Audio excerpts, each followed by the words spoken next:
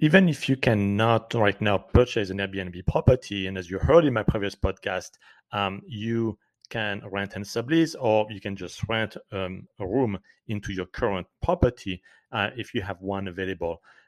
So even if you cannot buy one now, you can still prepare to buy one, not just by stacking cash. That's the obvious thing to do to have a down payment, but also, very importantly, to work on your credit score. This is something you should do all the time. And there are many apps out there or services that help you to increase your credit score. Even if it's at 750, it can go higher. It can be at 800. You can always improve, work on your credit score to get it higher or to maintain it super high.